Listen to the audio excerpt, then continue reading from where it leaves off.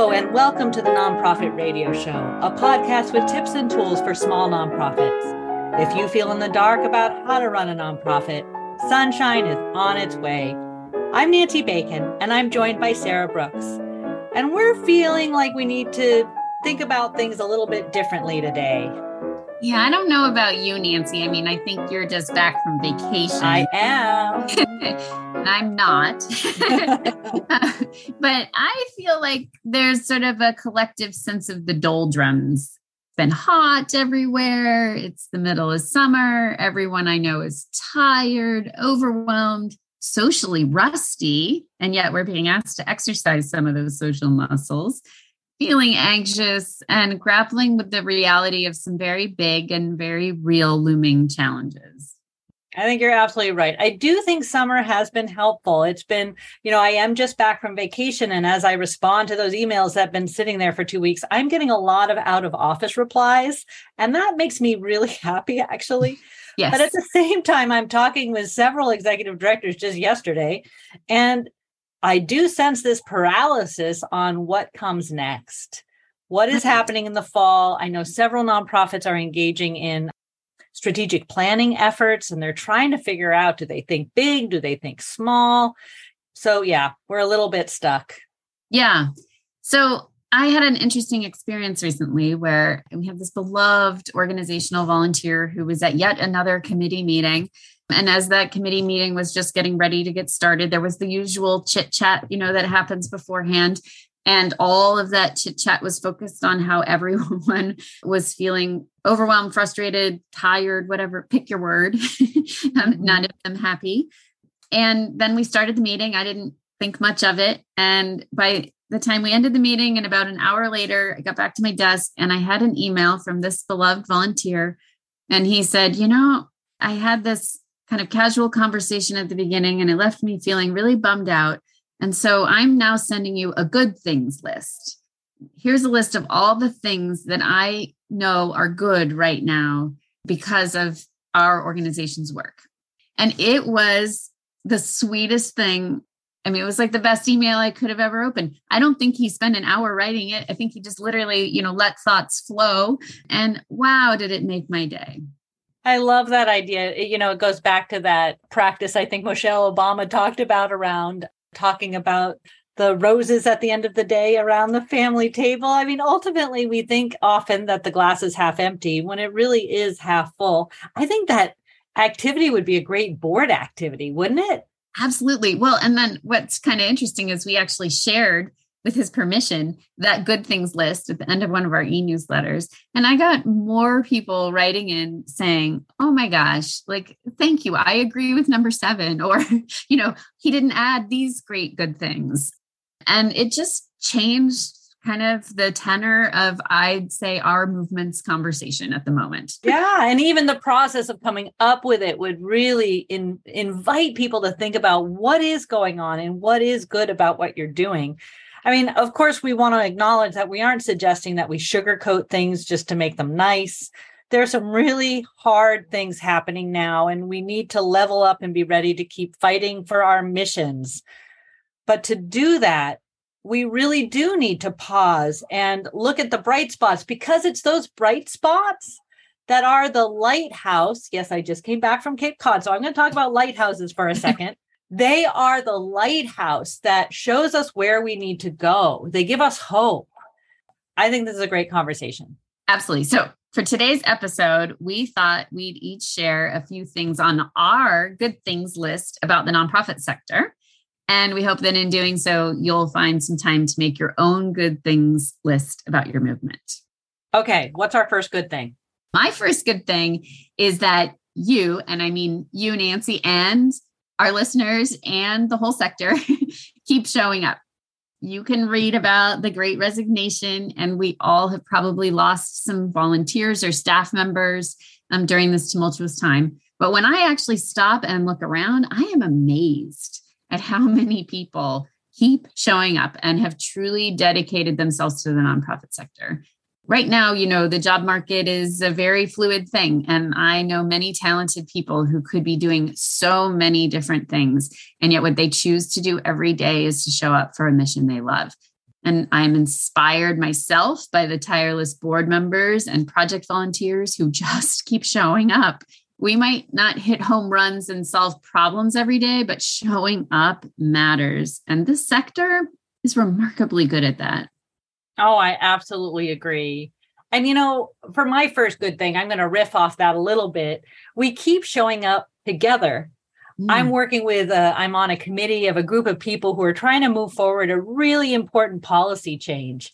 It's a policy change that would impact budgets and how our work can actually happen. And it's hard work. We may or may not be successful. Who knows?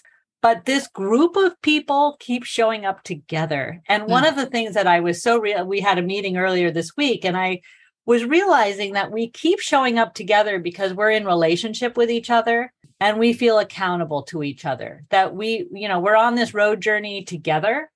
And I know all of our listeners, I know you, Sarah, there's a group of people that you're involved with. You're doing something important. It might be a group of volunteers, or it might be your board, or it might be a committee working on a policy change.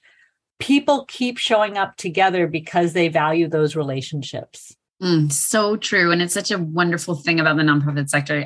We do know how to collaborate. All right. My good thing number 2 is there are so many people wanting to help. I know it's super corny, but I keep thinking about and I'm going to not get it right, but I keep thinking about the story Mr. Rogers told about, when bad things are happening on the news, I think it was his mother told him to always look for the helpers and to see how many people are willing to step up and do things. And boy, when I look around, I feel like the nonprofit sector probably has more opportunities for help than it has ever had. And in fact, we just did an episode on this last time on how you can access good forms of help, whether that's informally or formally. But I really feel like there is a sense at this moment of people who may not even work full-time in the nonprofit sector who are seeking value and meaning, and they want to be a part of doing something that makes things better. So if you can frame your mission that way, I think you can get all the help you might need. And that's inspiring. It is really inspiring. I work with Washington Food Coalition. I was looking at some data related to volunteers with food banks, and the number of volunteers related to food banks and poverty alleviation programs and hunger and all of that really went up during the whole COVID time, and making sure that, people were very committed to making sure that our communities were served. And that's incredible. I think it's also an opportunity for nonprofits that, given that there's so many people who want to help, it's really important to figure out how to do volunteer management well, right? So that you're able to really effectively use all these people who want to help. Absolutely.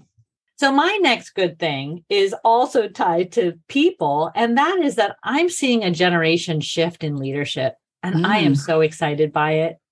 I recently talked with 2 young executive directors who are new to leadership, who have, worked in the nonprofit sector and now are leading organizations.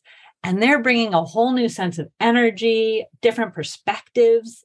I think there's a lot of innovation happening. I just heard of yet another organization this week that is moving towards a shared leadership model. So we are really innovating new ways of leading. We are bringing a whole new group of people into leadership, and it's not flawless. I mean, there's definitely challenges. These new leaders are facing a lot of the same challenges that all leaders face, plus the need to get their boards to believe in them and to trust them and to let them lead. Mm-hmm. So it's not working, there's still a few kinks to work out, but it is so exciting. And it's a great opportunity for all of us who have been in the sector a little longer to really lean in and support them. And, okay, it's different than the way it was when I started, and let's give it a try and see how we can help them so that they don't burn out, so that they don't feel like they hit brick walls. How do we need to show up for them so they can be successful? Absolutely. And if you are one of these new executive directors who are rising up from the next generation, take a second to listen to our previous episode on all of the entities that are there to support you, because we are all wanting you to be successful. Right on. Good thing number 3 for me is, as a sector, I just feel like we're in a moment where we're evolving and always learning. And while we all might wish that evolution and learning happened even faster, we all agree on that. I'm excited to be around people who are asking questions about wealth inequality and philanthropy and the power dynamics of who gets to decide how charitable funds are spent are being debated, and that we're shining a light on an uneven playing field for missions that are led by and serve people of color. I mean, there are a lot of conversations happening that frankly weren't happening a long time ago. And again, I completely acknowledge that the pace of change as a result of those conversations may not be where we need it to be, but I'm going to take heart that we're starting to have those conversations, and we are starting to see the needle move on some of them. And I think the more we can do to be leaders in encouraging those conversations and encouraging taking action after those conversations, even if we aren't certain it's going to work. Like, as you said, it's not flawless. We don't know exactly what to do, but sometimes by talking something through and then taking action, we learn the most. And I see a nonprofit sector willing to try to do that.